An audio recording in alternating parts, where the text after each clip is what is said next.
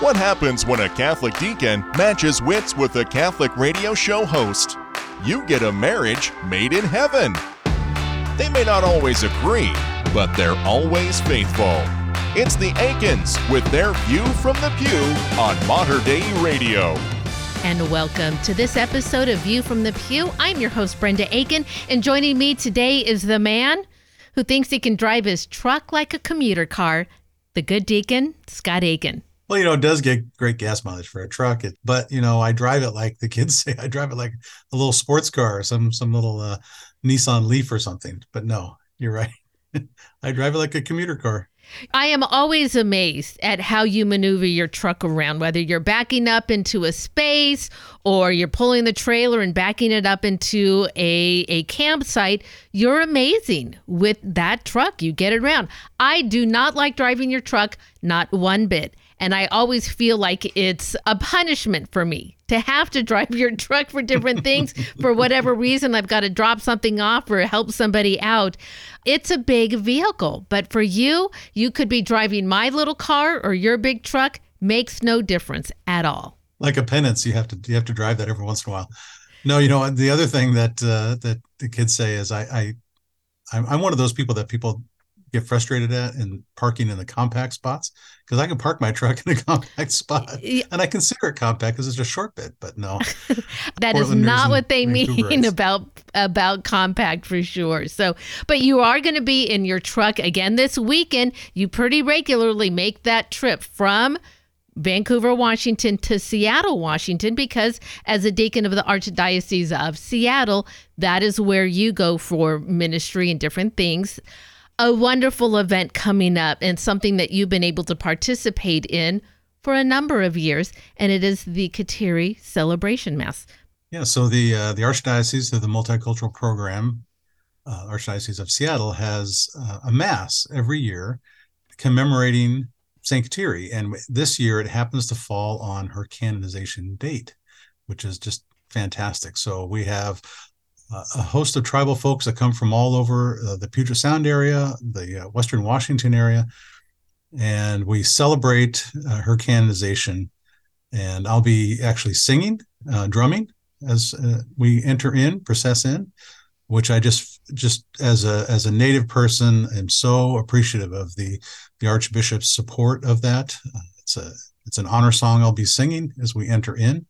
And for the Native community, it really connects us to our faith in a beautiful way, that we love Jesus. We absolutely love Jesus, and we love to share who we are as Native people. And the drum is central to many of our Native communities throughout the diocese. So I'll be doing that. And then afterwards, I get to stay a little bit and share some more of the drum songs that my grandfather had taught me.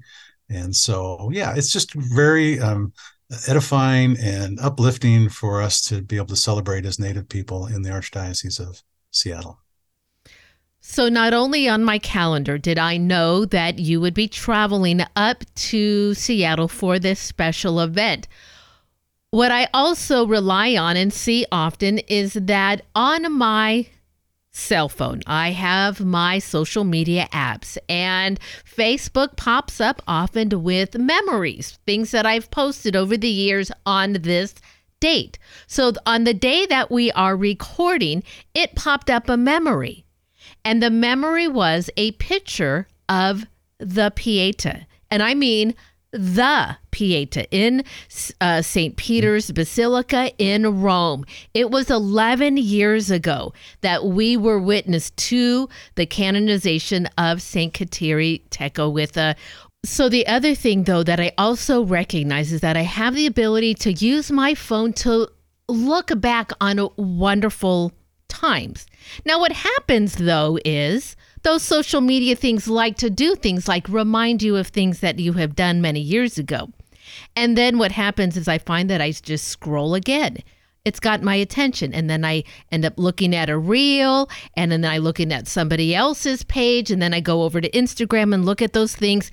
Before I know it, now I've spent 30 minutes of time wasted looking at things that are unimportant, which gets us to today's show. I had an incredible opportunity to talk to Sister Mauricia Weber. Now, she was here in Portland recently. She was the guest speaker at an event for the Portland chapter of the Catholic Medical Association. But what she talked to me about as we were promoting that event was addiction to social media and screen time. And it really set me in a kind of a whirlwind because as she was talking, I realized how I had become connected to social media in ways that I did not intend. So we're going to share with you on our show today parts of this incredible interview where she really details how we become so addicted to screen time, and especially how it's becoming at a younger and younger and younger age. And then when we come back, we'll share how we're addressing this, especially with a new baby in our family, our granddaughter, who we're mindful of can be impacted like we have been impacted. So how do we approach that differently? We want to share that with you. So we have a very powerful show for you today. So please stay with us on this week's View from the Pew.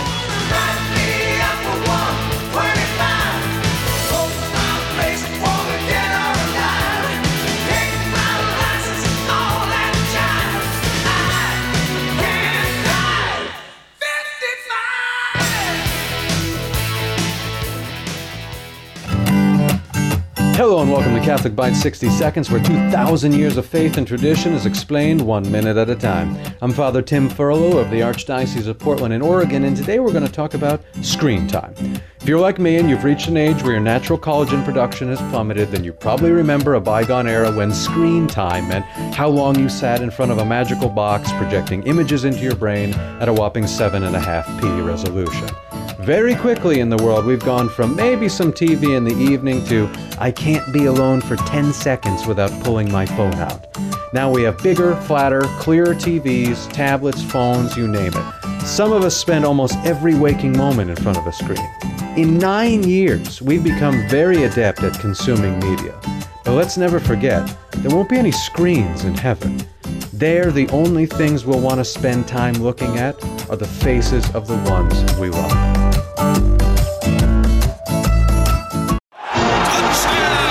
With the autumn season comes football and tailgating, and there's no better way to score a touchdown than by passing that old vehicle of yours to Mater Dei Radio. We're happy to accept your donation of a car, truck, van, RV, or boat. It's quick and easy and a likely tax deduction for you. Not only that, you are joining a winning team that's supporting a faith-filled Catholic broadcast. So score some points by checking out our vehicle donation program at materdeiradio.com.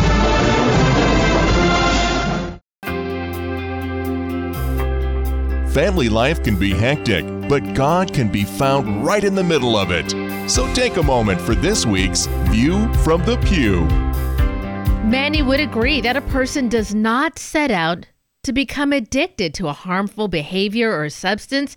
Children are warned of the dangers of drugs, and sometimes they take the risk anyway.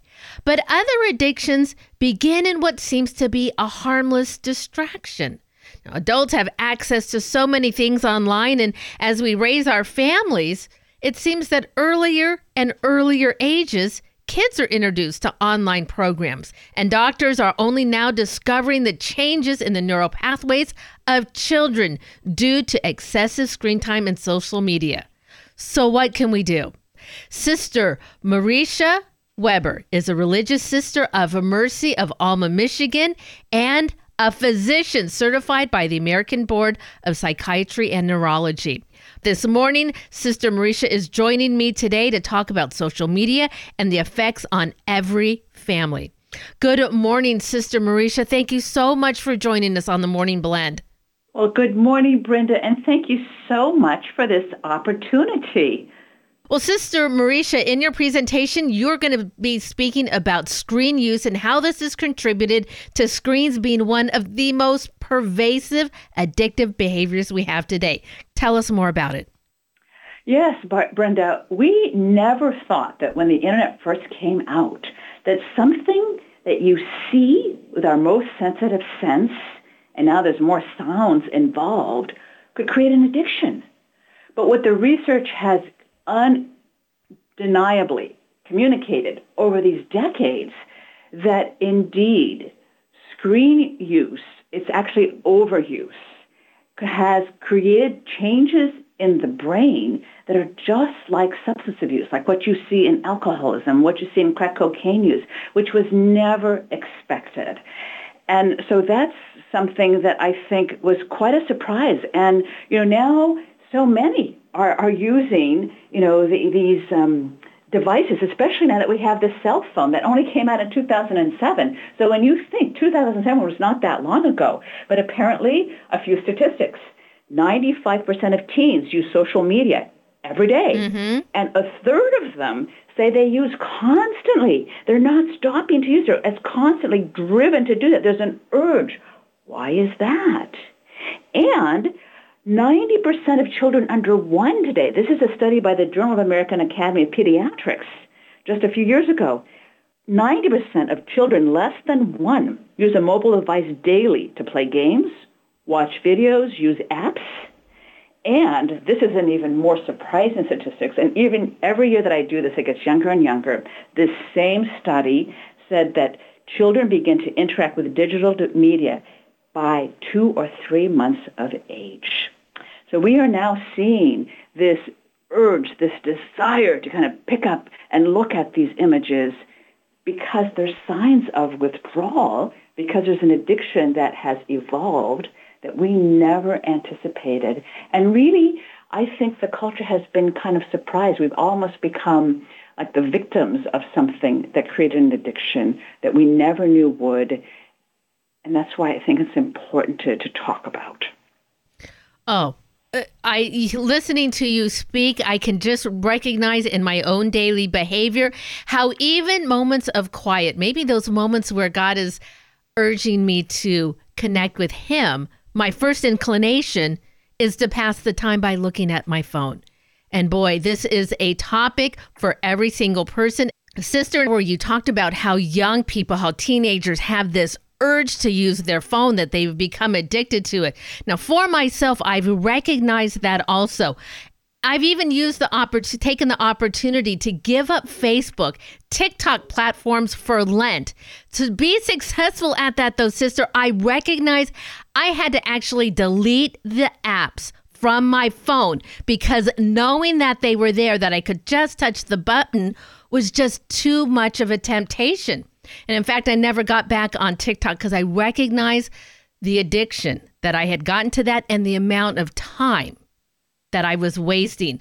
So how do social media apps capitalize on those types of addictions to make their apps popular? Well, thank you for asking the question, because this is so common. So many of us have an urge to pick up the phone and look at what's going on. And, as technology improves, so does the ability to engage and arouse. And indeed, these social media apps really have capitalized on this potential. I want to go back to historically. Around 40 years ago, there's a psychologist that did a study on pigeons because they did understand already that dopamine is the neurotransmitter that wants you to seek, desire, do again that which was pleasurable. So he dropped food pellets and then tried to see how much dopamine was released. What he discovered was that when he dropped food pellets at unpredictable times, that more dopamine was released. And so they would have a greater urge to seek the food pellets. Now fast forward to our current culture. You remember Mark Zuckerberg, who wanted more engagement in his Facebook. You might recall that Facebook initially was something that he developed when he was in college, and it was really an electronic directory where there would be a picture of a faculty and the students, and maybe with the faculty where they were working. It was pretty static, so people weren't going to pick it up much. So when he had the brainstorm to create this as something for the general public and named it Facebook, he was disappointed because people were not accessing it very much. So it's 2007. He has millions of persons who now are, on Facebook, and he's saying to his neuroscientists, please devise something that will make persons want to pick up their phones more frequently. And guess what that was? It was the like button. It was the like button. Because that completely changed Facebook. It transformed it into an interactive app. And it accessed the same unpredictable positive feedback that motivated Ziegler's pigeons. So anytime that you saw a like, you were like a gambler. You wanted to see what the message was. So it made you desire to find out what it was, to seek what the message was about. You may not even like the message, but you see here, this is the urge. And today our smartphones have so many feedback buttons. And so Twitter, Instagram, Google, all of these now have really harnessed what is called the power of variable reinforcement. But now the neuroscience have gone even farther. So it's not just something that you see, but now they've added the sounds, the ding, the buzz, the whoosh. Do you remember your high school psychology class about Pavlov's dogs? Uh-huh. Yes. So you remember he would ring the bell and then put down food, and then ring the bell and put down food. And after a time, he would ring the bell but not put down food. And the dogs began to salivate to the ringing of the bell. Now, a bell has nothing to do with food, but what he did is he began to condition the dogs to associate the ringing of a bell with something pleasurable, like food. So now we have the whooshes, we have the dings, we have all of this. So it makes us want to seek, desire, look. So all of this is dopamine. But our brain not only has a seek, a desire, but it also has that's called the wanting pathway in our reward center, which is in the center of the brain. We also have what is called a liking pathway, and that liking pathway releases our natural body's endorphins, or our opioids. So it's a feel good. So for example, if I enjoy, a hot fudge sundae dripping with, caramel sauce, I can really enjoy that. But then I also have a natural place in my reward center. You've had enough. So then I'm no longer hungry. But dopamine would want me to seek more and more and more hot fudge sundaes, even though after 2 or 3 hot fudge sundaes, it's not pleasurable anymore. It's actually uncomfortable. I see where you're getting at, sister. Thank you so much for that. And boy, when you were just talking there about those like buttons, I think we all could maybe admit it to ourselves that if we ever post something online, what are we going back to check? Who's liked it? Who's looked at it? Who thinks about me when they see this? And you're right. It feeds it and feeds it and feeds it. And before you know it, you have spent so much time looking at your phone, and I can see how those addictions start. All is not lost, sister. There is hope, and there are ways to change this. Maybe we don't exactly know how to do that. So, offer us an alternative. So, basically, in May of 2023, the Surgeon General put out an advisory letter after consulting many experts and their research, and he called it Social Media and Youth Mental Health.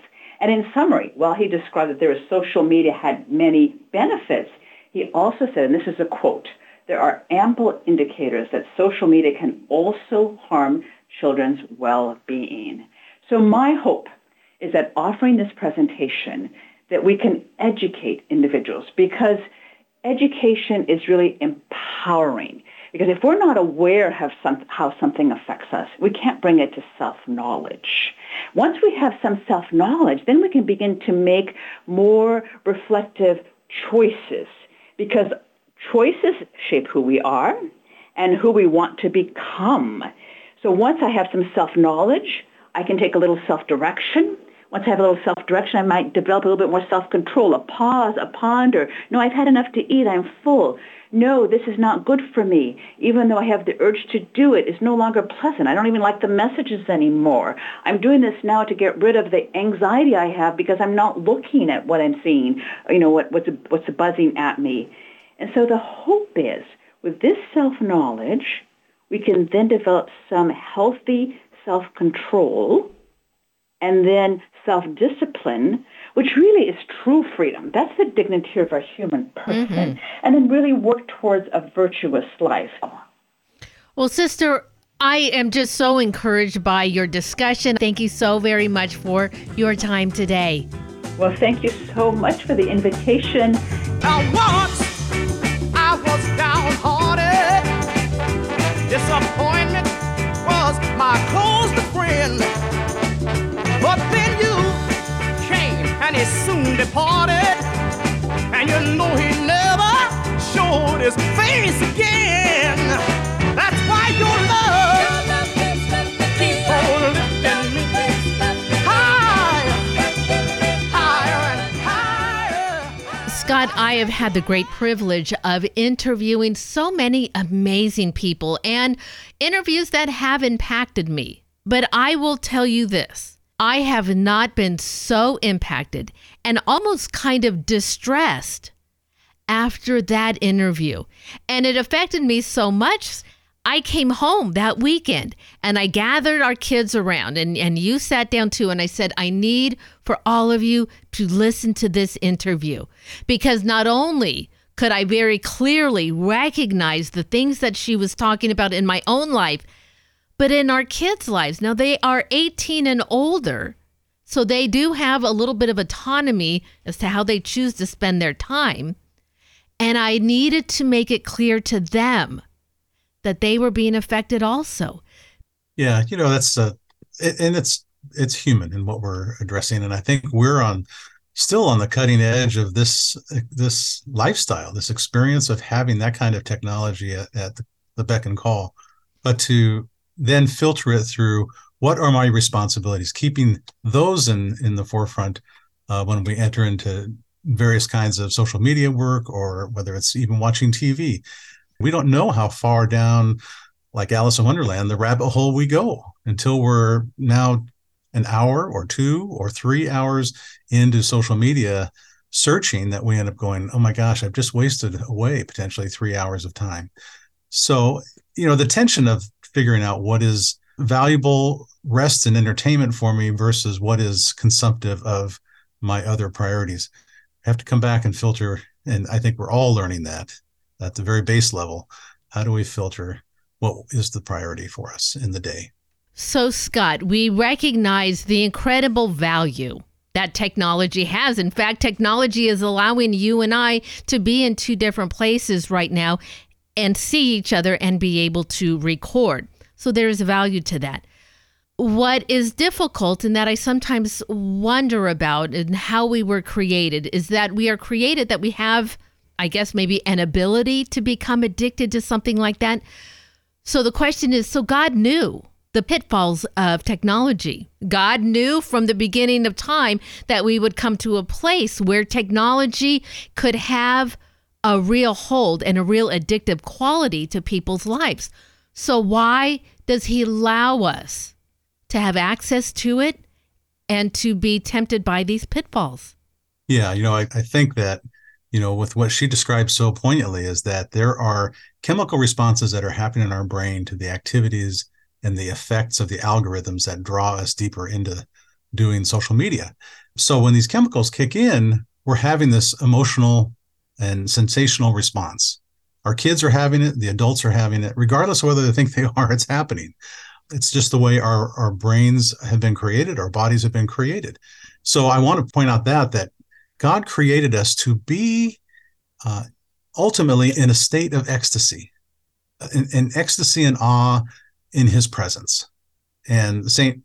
Teresa of Avila, when we were back there at the canonization of Kateri Tekakwitha, we went and sought out that statue, that Bernini's carving of Teresa of Avila in ecstasy. Well, she's in ecstasy as she prays, and she prays before the Blessed Sacrament, our minds, our bodies are wired to ultimately be in ecstasy and awe of the Creator. And the devil pulls and plays on that creation and draws us our attention away and feeds us what is not lasting. And that's, Christ's gospel message is, the good news message is that what he feeds us is eternal. It's like the woman at the well. If you drink the water that I give you, you will not thirst again, Jesus says to her. Well, we kind of come to these ecstasy moments through various vices at times that lead us to a place, but it's unfulfilling. And what we're seeking, what our bodies are created to be engaged in, is the full fulfillment of the presence before the Creator. And again, the devil just plays on that and draws us away from that through these kinds of conditions. But the conditions themselves are not evil. The devil twists that to become something that is abnormal or out of order. And that disorder is what we're talking about, and what Sister just did so well at expressing. Well, I can surely attest that just last night, as I was getting ready to sit down in that regular spot next to my phone charger to start looking at my phone, I made that conscious decision. I am not going to do that. And I went into the front room and I sat down and began reading a book. And before I knew it, one daughter had come down and we sat and chatted for a little bit. And then our other two children, they came in and like, well, what are you guys doing in here? They wanted to be a part of FaceTime with us in the front room. And that's how we ended up spending the rest of the evening. It was perfect. Scott, before we go, will you end us in prayer? Lord, we thank you for the great gifts of technology that we can use for your benefit. Help us to see more clearly, to hear more clearly what your call is in the use of these items and the use of our day, that it may glorify you. And when we are not doing that, may we have mercy on ourselves and come back to right order with you gently. We ask your blessing upon us this week as we continue to live this life that you've given us with great joy and hope. We ask all of this in your name, Jesus Christ. Amen. And that is going to wrap it up for us this week. Please tune in next week as we share with you more stories about our faith, our family, and our view from the pew. God bless and have a great week. You've been listening to View from the Pew, a weekly look at faith and family life from a Catholic perspective with Deacon Scott and Brenda Aiken. For more information on the Aikens and to listen to an archive of their previous shows, visit them online at materdeiradio.com/pew. View from the Pew is produced at the studios of Mater Dei Radio in Portland, Oregon.